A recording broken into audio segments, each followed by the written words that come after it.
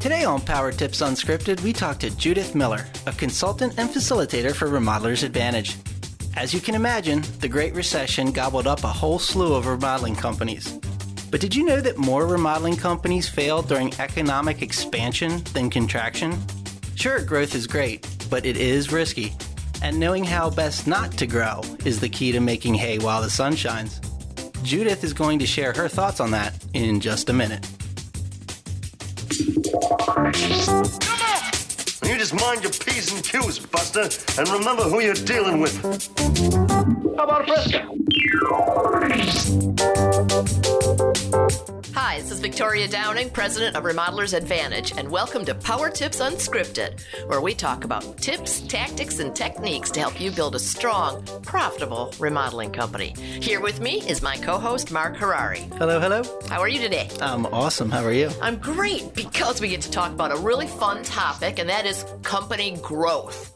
Growth is awesome. It's exciting. Entrepreneurs think grow at all expense. But, there's a lot of downsides to it, potential downsides to it if you don't do it the right way. Well, it definitely is risky, for sure. I mean, if you grow too fast and you just don't have the cash flow to sustain and support it, and you can get way ahead of yourself quickly. So you do have to take in, especially you kind of get into the whale projects and all that kind of stuff. And next thing you know, your head's spinning and you're looking for a job.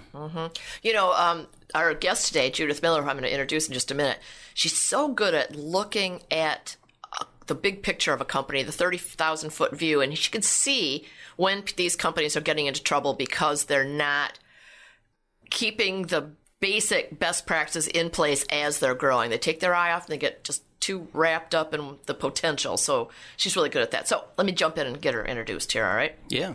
All right, Judith Miller has been a facilitator for Remodelers Advantage Roundtables for over 15 years. She's a QuickBooks expert, the author of the Remodeler's Ultimate Guide to QuickBooks, and she's been a columnist for Remodeling Magazine for over 10 years. Judith is not only a financial guru, but she's also a high-level strategist who understands that the numbers prove your strategy. She loves the challenge of helping good remodelers become more successful every day. Welcome, Judith. Hey, Victoria. Hi, Mark. Thanks for asking me. You betcha. You always bring a good point of view to the table. I mean, you've done a number of these webinars for us over the years, and so we're excited to have you on our podcast. I'm glad to be here. Thanks. This is one of my favorite topics, too. So why is that? That's because my first experience in construction was with a small company in Berkeley, California, who did cabinet-like or interior boat finish-like fine high-end remodels in the Berkeley Hills. And they started to grow, and they grew from 300,000 to 18 million in 7 years. Oh, my gosh. The thought of that. I know. The thought. And a lot of people have heard this story, but they went bankrupt in year 8. I left them in year 4, and that was because they were chasing volume over growth.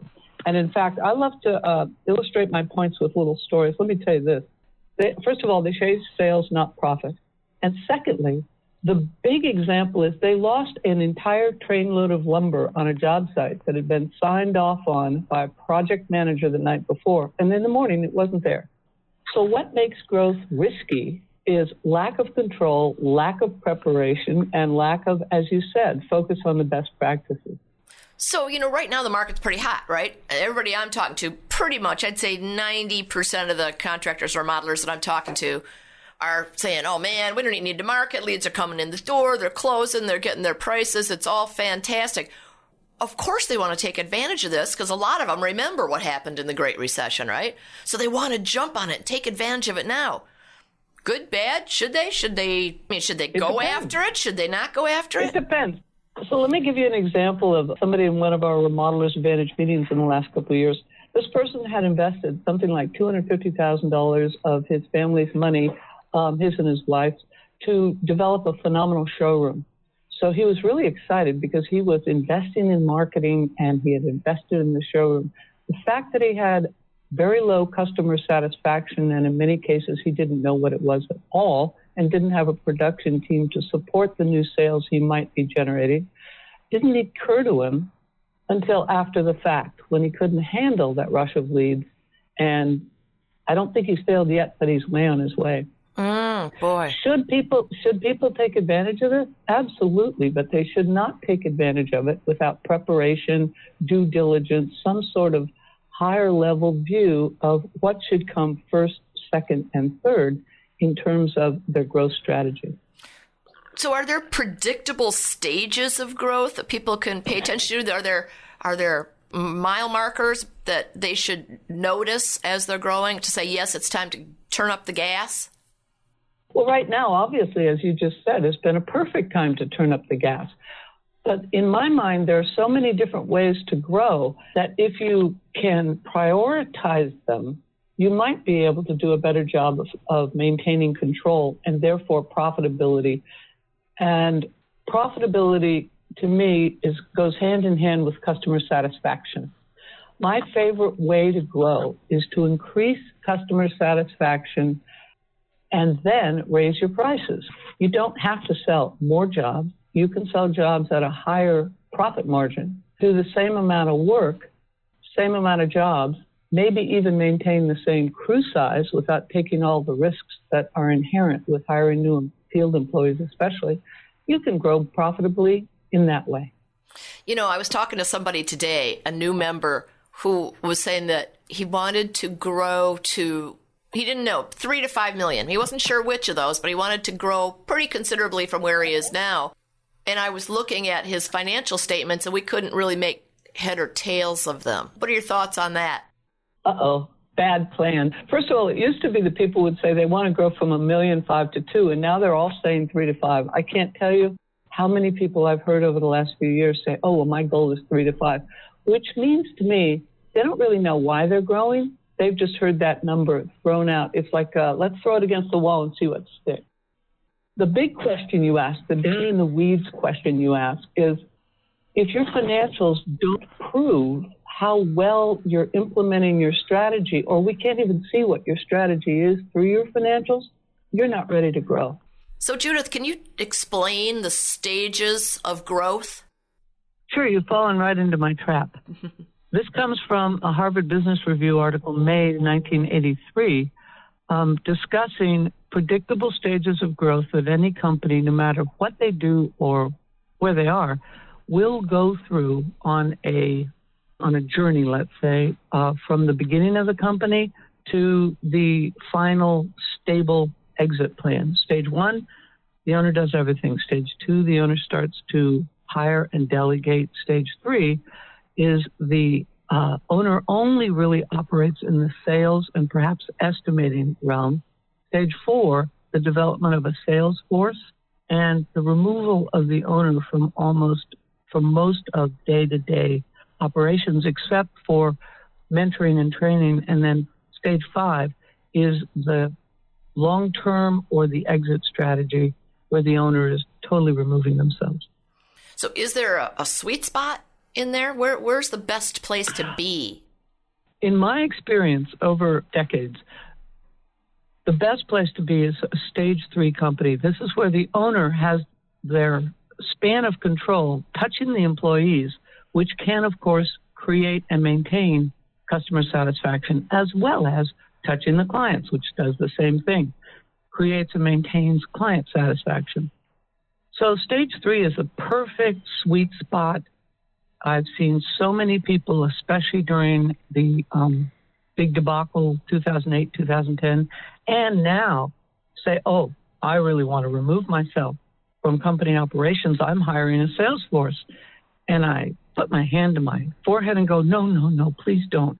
That's about as risky a proposition, and I only know potentially 5% of successful transitions to that level. Wow. So, Judith, if the sweet spot is stage 3, why would somebody want to go to 4 or 5? Why doesn't everybody stay at 3?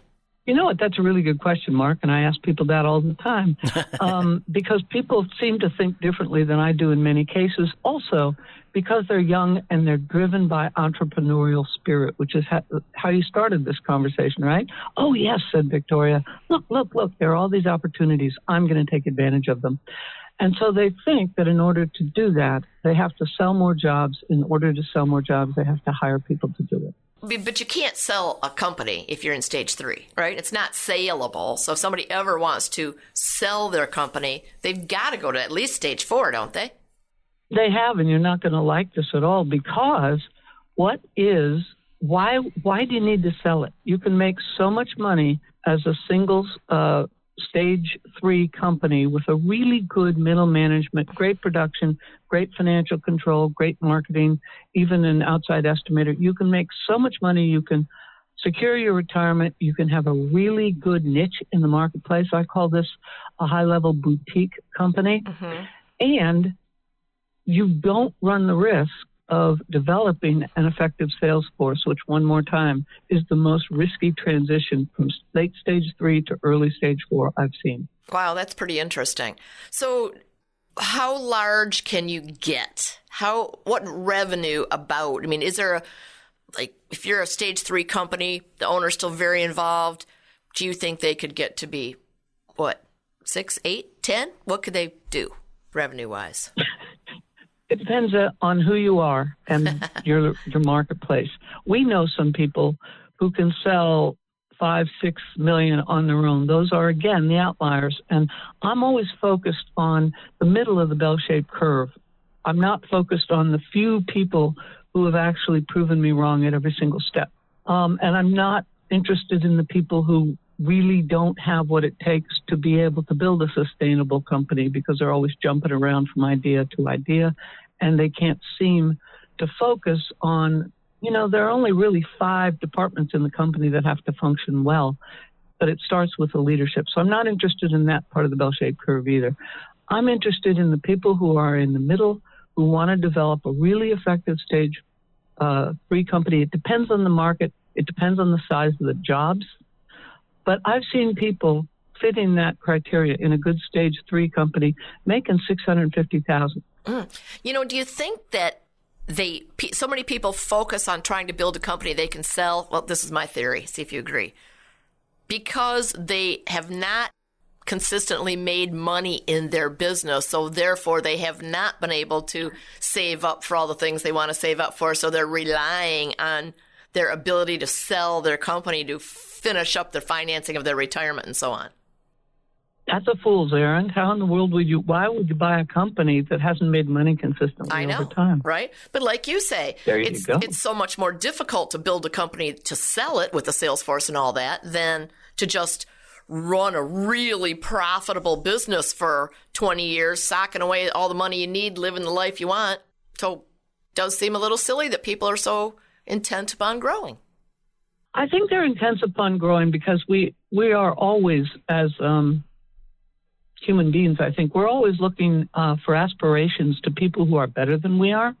And especially in Remodelers Advantage, we see so many really great companies, a few of which can do that, the majority of which transfer either to a long-term employee or employees, a few employees, or to family members. These still are exceptions to the rule. So people see that, they aspire to that, they hope to become that, but they're not really being reflective as to what their skills are and what their strengths are and how they can do better at just being themselves. So you do agree in general that companies, what's that saying? If you're not growing, you're dying?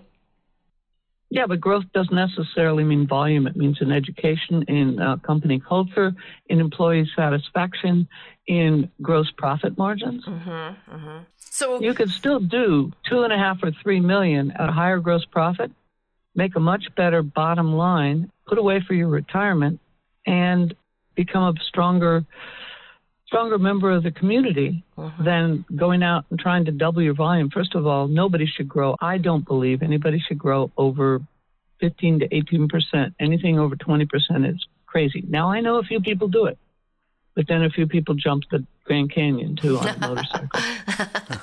Have they really? All right, so I think so. I don't know. If you were to advise, pretend we're one of your many consulting clients, and if you were to advise us on the top 5 things that we should do to build this superior company, whether we ever grow into stage 4 or 5, what are the top 5 things we should do to really build a strong, sustainable, highly profitable business? That's interesting. The first column I ever wrote for Remodeling Magazine, it used to be the back page of the benchmark column, was called the Snippy. And it was an index that took customer satisfaction and net profit and put them together. And what that means is, to my mind, the first two things to look at, and I think they are simultaneous issues, and you can't have one without the other. Customer satisfaction and net profit. Customer satisfaction means you're doing everything right, or most things right, from the sales process to the job completion.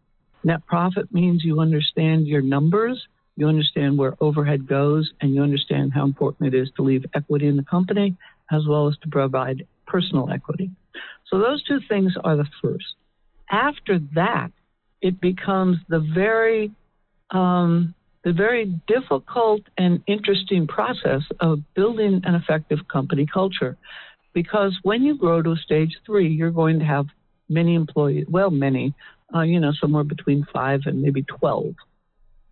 If you're doing a bit of finished carpentry and production management in-house, you're going to have to build a good company that doesn't rely on hiring, firing, training, exiting a whole bunch of employees over time. You don't want to be the company, and I know many companies like this in this economy, who have to feel like they develop a hamster wheel. Well, he didn't stay, so we've got you have to have a continuous ad out all the time, because, as Rosie Romero says, you have to keep looking for the very best and bringing them in when they appear. But on the other hand, you don't want to be putting in new ads every couple months because you've lost somebody or you're growing too fast. So I'd say the Snippy, customer satisfaction, net profit, which references your understanding of the sales to production process and the importance of taking care of your clients, and net profit, which means you understand your numbers and where the money's going. And then you have to build a good company culture. All this comes under the big umbrella of leadership. If you are a good leader, you understand the importance of prioritizing these things and working on them consistently. Judith, you're the one that told me that more remodeling companies fail in expansion, economic expansion, than contraction. Why do you think that is?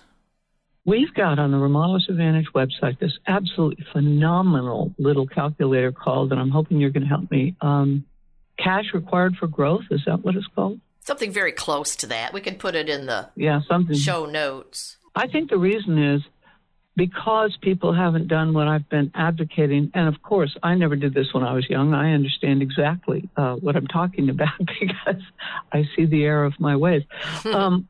People don't put aside enough cash. They don't know how much it's going to cost, and they don't make a game plan for 3 to 5 years and then watch it. Most owners of remodeling companies are very motivated entrepreneurial people who want to sell and market and don't necessarily find the people or focus themselves on the underlying metrics that prove that that strategy is working. They run out of cash. They churn through employees. They don't maintain customer satisfaction or net profitability. Yeah. All these opportunities exist, right? All these beautiful opportunities in the marketplace. But there are some that you shouldn't take. So, for example, you shouldn't take that whale that you referenced in the beginning, Mark. I can't tell you how many people I have seen go down because they took the whale. The whale, in my definition, is the absolutely exquisite job that you always dreamed of. It's like, I don't know, this is going to date me, but it's like wanting to date Cindy Crawford, going out with Cindy Crawford once and thinking that the rest of your life you will be dating or maybe even marrying someone of that caliber, when actually you were a nerd in high school, right? That's not going to happen. But how do you walk away from Cindy Crawford? I mean, that's what I'm saying. How can that? I mean, you can't just look at her and she says, let's go out, and you say, no, Judith says no. My point exactly. That's why so many people are flailing right now. Let me give you an example. I know a really, really, really good remodeler. This is a story from 5 years ago. A really good remodeler who built an absolutely exquisite property. It was probably a $12 million project on the East Coast for an intellectualized celebrity, let's say. So I visited this property. I went to the open house for the subcontractors, the trades, and all the people who worked on it. It was amazing. the owner of the remodeling company thought, I've waited all my life for this. I've never done a job larger than $1.5 million. I've waited all my life for this. I will be this person. He didn't have another job like that for 7 years. Mm-hmm. Because that wasn't what the company was. That wasn't who he was. He just got lucky. The whale swam by. He took it for some reason I don't know, and he paid for it dearly. You know, a lot of pitfalls that could happen when you're trying to grow. You do have to have that cash. You do have to be able to finance all those purchases. You really have to be careful about the money inflow and outflow, have a plan. A lot of details to think about. The discipline it would take. I think most importantly is you happen to know who you are. What do you do well? What do you need from this adventure? You know, maybe you need a date with Cindy Crawford to lift your spirits, right? But you don't have to marry her. Good. Glad to hear that. So I got one last question for you, Judith. Okay. Are you ready for the lightning round? Oh, okay, good, great. I'm ready. And now, here's the Remodeler's Advantage lightning round. It's a trap! Put 60 seconds on the clock. Here we go. What's your favorite business book and why? My favorite business book is Construction Contractor's Survival Guide by Thomas Schleifer, Schleifer. It's an old book, but it's still in print. It's an expensive book, but it's worth every penny.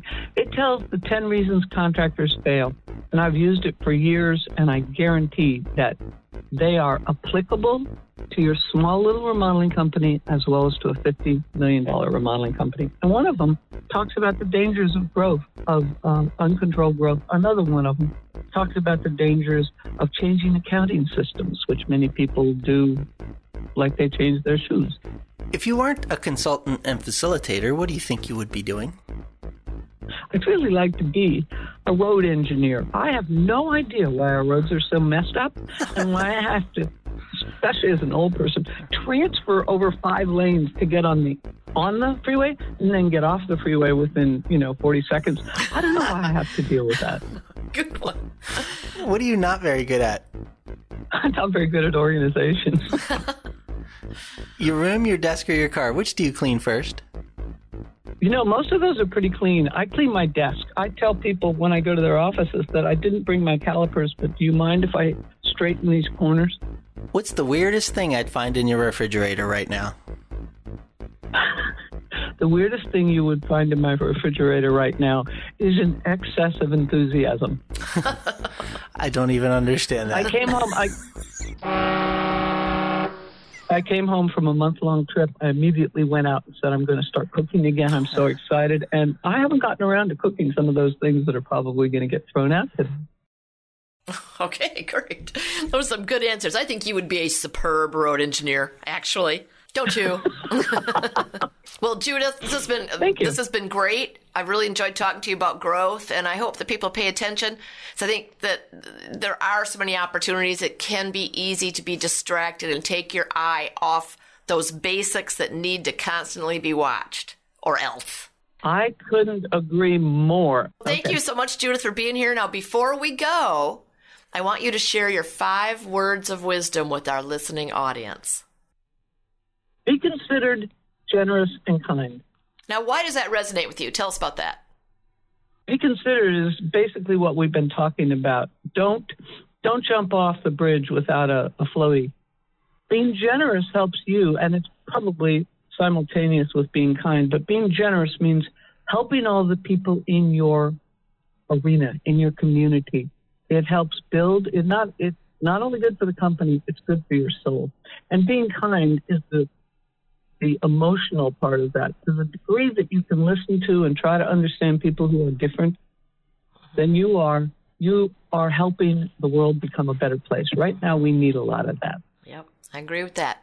Thank you so much, Judith. We look forward to being with you at more roundtable meetings. And tell people Thank you so much. If somebody needs QuickBooks assistance or wants to talk to you about consulting, how would they reach out to you? They would reach out to me at jfmiller@remodelservices.com. Okay. Well, we'll put that in the show notes. Yes. Thank you so much. Nice talking to you. Thank you. Bye, you guys. All right. Thanks, bye-bye. Pleasure. So, I think that this is a really important topic, especially right now when the market seems to be so hot. It blows my mind that you should be worried. Mm-hmm. It just goes, it's like everything's rocking. Everybody's just, leads are falling out of the sky and money's rolling in and everybody's just loving life right now. Mm-hmm. And you just don't want to have to worry. When do I get to stop worrying? Well, I don't know if it's a worrying exactly. It's more paying attention and making sure you stick with the basics and you don't allow yourself to drop your systems or drop the best practices that you've learned and embedded in your company. Don't get so exuberant that you drop the ball on all those things that are the safety net to making sure you're making the right decisions. Well, it's funny because literally, no joke, this morning I had a call and one of our members was just super excited because he's got not one but 2 whale projects just came through that he's bidding on and he really thinks he's going to get. And I just echoed that because I've seen it. Just like Judith, it just can be the death of you, and he's super excited about it. But I mean, who has the discipline to say no to Cindy Crawford? Right, exactly. I mean, if it's sitting there right in front of you, asking you to go out, how do you say no? And again, just as many people have been successful with those whale projects, we've seen people be successful as often as we've seen that destroy a company. So if you're very conscientious and you plan ahead carefully, prove it out on paper, make sure it's going to work there, your chances are a lot better to pull it off and come out the other side with a bunch of profit, a happy client, and a very cool project in your portfolio. Yeah. I was really interested that Judith wants to be a road engineer. And also in a different context, she wanted to fix, cutting across 6 lanes. Yes. And I'm wondering, do you think Judith is the kind of person that would drive 15 miles with her left blinker on? God, I hope not. I don't think so. I think she's a pretty darn good driver. I think, if I recall correctly, a tad of a lead foot, but, really good driver. Yeah. Get out of here. Yeah. Well, anyway, another good episode, good topic, good business talk. Good business talk. You can edit that out. You think? Well, I love having Judith on, so. She's always tons of fun to talk to, so another one in the can. Yes, it is. All right, well, let's have Naomi take us away. Thanks all for being here. I'm Mark Rory. Victoria Downing, thanks. This has been another episode of Power Tips Unscripted, the Remodeler's Guide to Business. Visit www.remodelersadvantage.com to learn more about Roundtables, our world-class peer advisory program. There you can also find information about our business consulting services, upcoming live events, and much more. And finally, don't forget to subscribe to the show and comment on iTunes. Thanks for listening. It's a beautiful day.